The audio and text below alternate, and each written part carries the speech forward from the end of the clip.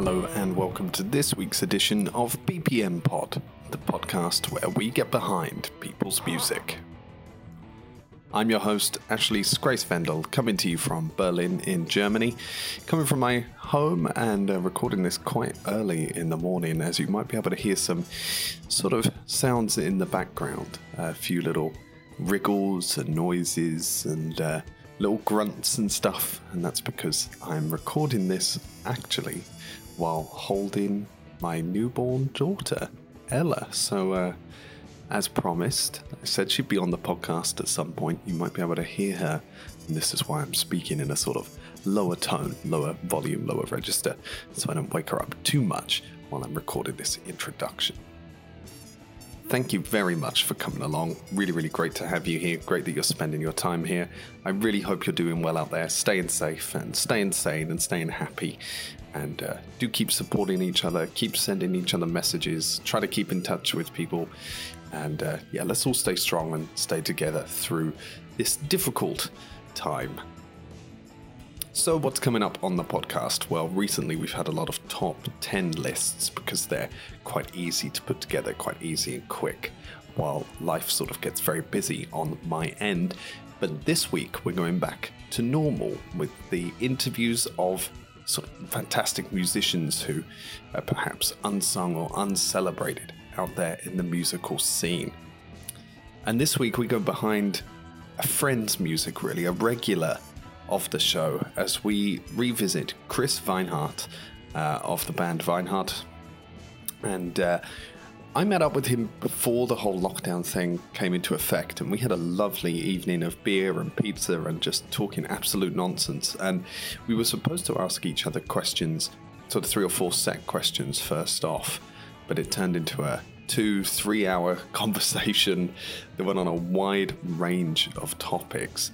And it was really, really difficult to sort of edit that down into something really comprehensive, but I think we did a good job. And quite a lot of it is so interesting, and it's just really like you're listening in on a friend's conversation about some really wide-ranging musical topics that are so interesting and so well-flowing that I thought, actually, why don't we just break it up into different parts? So today you're going to get part 1 of the conversation I had with Chris, as we talk about fun in music and stage presence and why having fun on stage is really important. And we're also going to look at some of their new songs, some of their new stuff, and talk about the relevance of backing tracks. Are they actually relevant?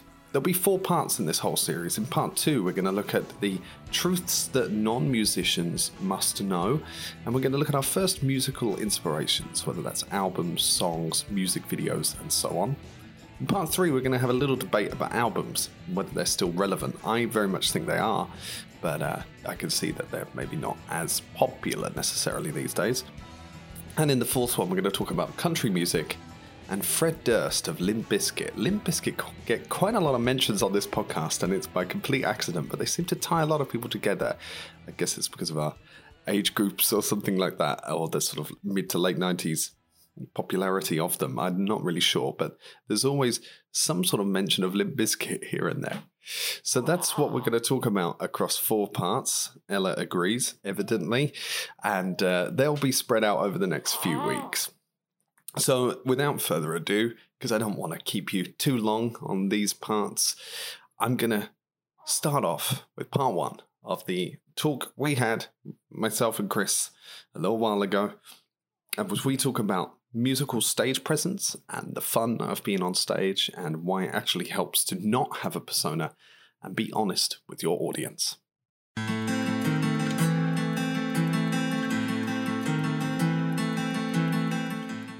Chris, you've been on this podcast, a record amount of times now?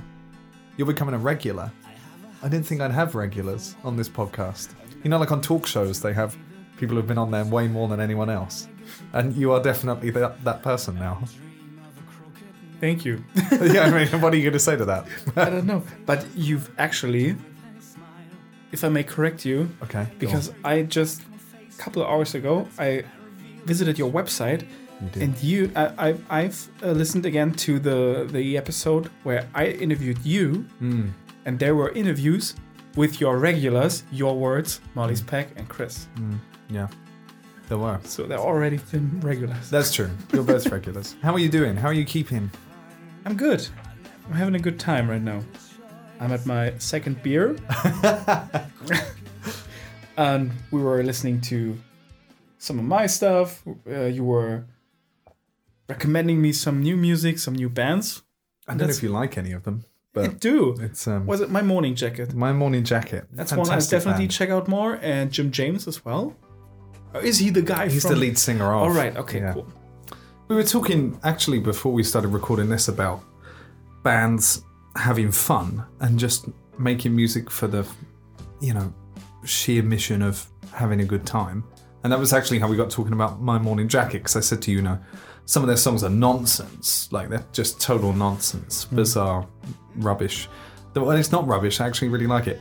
And that was kind of what you said as well, that you try to make some music that's a bit like this. So you don't really stick to this one genre. Do you find that sort of hampers your efforts, though, to generate a fan base, or do you not really give a fuck? It's a tough question, because I don't know if that affects the little fan base that we have. Because there's this tried and tested stigma of rock and metal bands who are like super angry dudes. Yeah. They're especially when you see the photos of them like crossing their arms and standing inside a fucked up industry complex or whatever, and that's the way they behave at concerts. I don't like that. And on stage as well. Yeah, they're just like shouting their kind next of, song. Next song is cool. Yeah. And I'm always like, oh, Yeah. dude, I don't. What's the next song called? I can't understand you. So please just. Yeah. Wow. There's a ghost in here. Bag of rice Just tipped in my China. bag Just over. Yeah.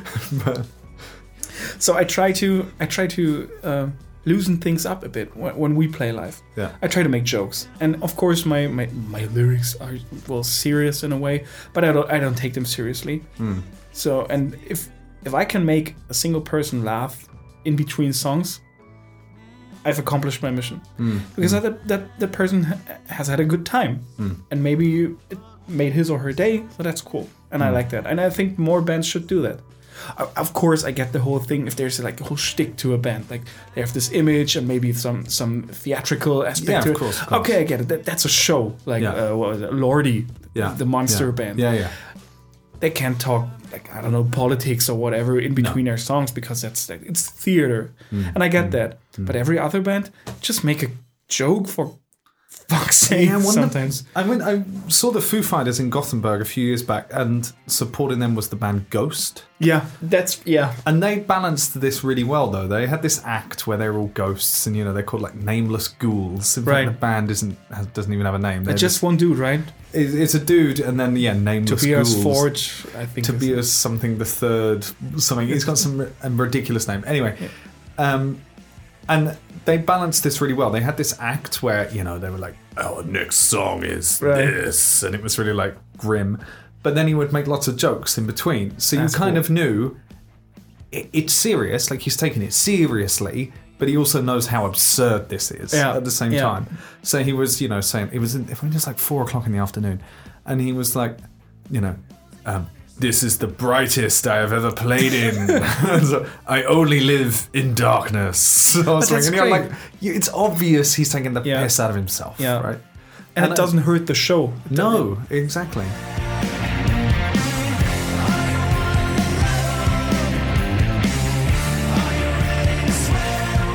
There are two other artists, and I think they have been a big influence on my live performance, and those are Devin Townsend.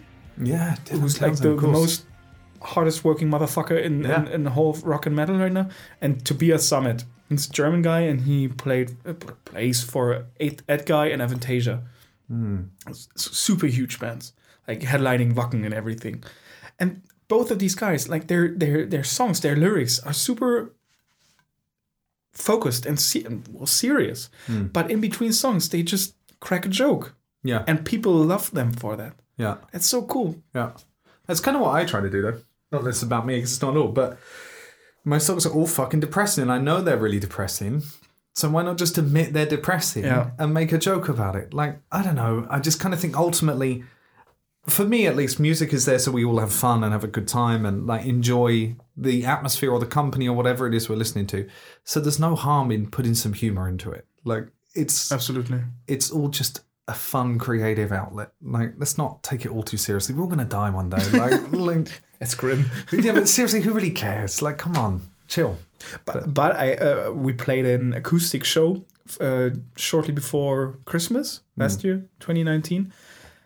And there was a dude after the show. He came up to me, and he was like, he wasn't mad, but he was like seriously affected by my me being not super serious on stage. Right. And he was like, you try to be so funny and original. Most people don't like that. And I was like, oh, sorry, I offended you. I was just trying to have a good time. And well, most people laughed or gave me a positive reaction. Yeah. So I don't know what I do like criticism, but constructional criticism that I can work with, and I try to improve my show, my art, my work, whatever, because I'm not perfect. But it was like so. It wasn't funny. It wasn't original. Nobody liked that. Yeah, it was weird. In between jokes on stage and stuff, though, describe the new Weinhardt sound a little bit, because you previewed a bit of what you've done already to me earlier off air, and it's got some sort of like early 80s synth new wave vibe to it almost, some of it. We did some of that stuff on our last album, Built to Last. There was the title track, Built to Last, that was like super 80s. It had the gated snare, reverb, and everything on there. And I still love that kind of music. And so I wasn't even born in the freaking 80s, but it makes me so nostalgic to listen to that shit. Yeah. And I think like the whole like the nostalgia love that can be observed in current media, like Stranger Things and everything. The 80s seem like the best period where you could ever been in life. Yeah. And I think that's an influence, of course. And I try to build that in. And because you even said it's almost like Prince-like, some of the stuff. Not to like elevate yourself to some arrogant level, but you did say, it is almost like Prince-inspired. And I haven't even heard that much of Prince. No, which is strange in itself. But yeah. I think I know 4 songs. 3? Don't worry, I don't know all that many. I'm not a huge Purple Prince Rain, fan. Kiss Kiss, and I think Sign of the Times. Raspberry Beret. Yeah, what's it? Why Don't You Call, or whatever it's called. Something like that. He was a great guitarist, though, right? A fantastic guitarist. But yeah, like I really kind of dig this synthy vibe you've gone for, because you introduced it to me kind of like looking away, being on the floor, and they're like, but it's very poppy. It's not, you're not gonna like it. And I was like, but it's good. Like I don't get what you think is too sort of polished about it. Maybe that's the thing again with I don't take myself too serious, and then when I try to make something that tries to be commercially successful, I'm immediately like, I don't know about it. I don't know. It's weird. Yeah. It's a new direction, and we try some things, and we're working with some people, and I don't know where this is going right now. I've been fighting for years, blood, sweat, and tears. Worked my way to the top and conquered my fears. Cancel out the noise, all I gotta do is focus. Welcome to the ring, to my magnum opus.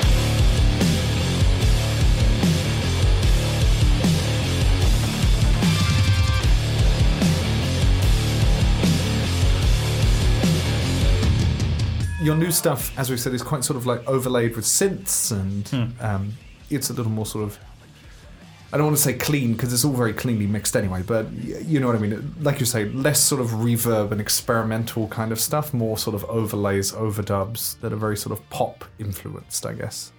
A lot of that, especially in your current setup of a band, requires backing. Right. And backing tracks. And you actually posed this question earlier, which is, are backing tracks sort of not still relevant, but should you or should you not use them? Do or don't? And it was actually a question you asked me, but I kind of feel like you're in a weird position to answer that because you use them quite intensely. Yes, we are. That's actually an issue. And that's why I asked that question. A lot of the more, because for some time very famous and very big bands have been using backing tracks. Like Devin Townsend again. Yeah. Because his stuff is so freaking layered. 4 guitars, 7 synths and everything. And people who were at his concerts were like, dude, please, that's cool, okay, but that sounds almost like the CD, like the album. Yeah. And I want to hear a live version, so please cut that back. And he reacted. So a lot of his stuff is now played by an actual live band again. And we're, not that I compare myself to Devin Townsend, dear God, but we're in that shitty position. We can't find, for the love of God, a live keyboard player and a live bassist. So we're stuck with 2 guitar players and a singer and a drummer, and the rest has to, because we want to, at least the song should sound a bit like... They should resemble it a little bit. Yeah. So of course we could strip it down, but sometimes our tracks are very synth heavy. So what do? You use a backing track. Yeah. But is that still playing live, or is that almost lip syncing? I don't know. So Because it doesn't bother me. I don't have a problem with it. I saw bands use backing tracks live, and as long as somebody is up there still playing his guitar and singing live, that's cool. So I don't massively mind backing tracks. Partly because 2 of my favourite bands use them quite extensively, and one is The Who use them quite extensively, especially with their more synth-heavy stuff, Barbara O'Reilly and whatnot. That's all backing track. There's no way you can really replicate that on stage. It used to actually be, by the way, quick musical fact, that Pete Townsend would take the original tapes with him, with that synth track on, and play them from a tape deck. But that got quite risky, because there's only sort of a handful of copies of them. Right. And now with the advent of digital, it's fine. Someone presses a button somewhere, so it's really not that good. But they used to, for a long time, use the masters from the original recording of the song. And then another band I really love, I think we mentioned this before when we talked to my absolute favourite band, Queen. They use backing tapes and tracks extensively. Like the middle of Bohemian Rhapsody, for example, is just right, the choir thing, right? Yeah, they can't replicate that live. Yeah. It's impossible, really. Right. I see a little silhouette of a man. Scaramouche, will you do the fandango? Thunderbolts and lightning, very, very frightening me. Galileo, Figaro. Magnifico! Yeah, so Queen are another band I really, really respect and love who use them as well. So for me, I think it has to provide a rhythm or a percussion to the song rather than dominating the rest of it. And that's where I get annoyed with live pop acts. I remember I went to see Rihanna twice, actually. Right. How was that? It was surprisingly good. But a lot of it was... It's the same with most chart pop stuff. A lot of it is very, backing track led in a way. And I kind of feel like the backing track becomes the dominating track that you then just kind of sing with rather than something you sing over. And that's when I get a problem with it.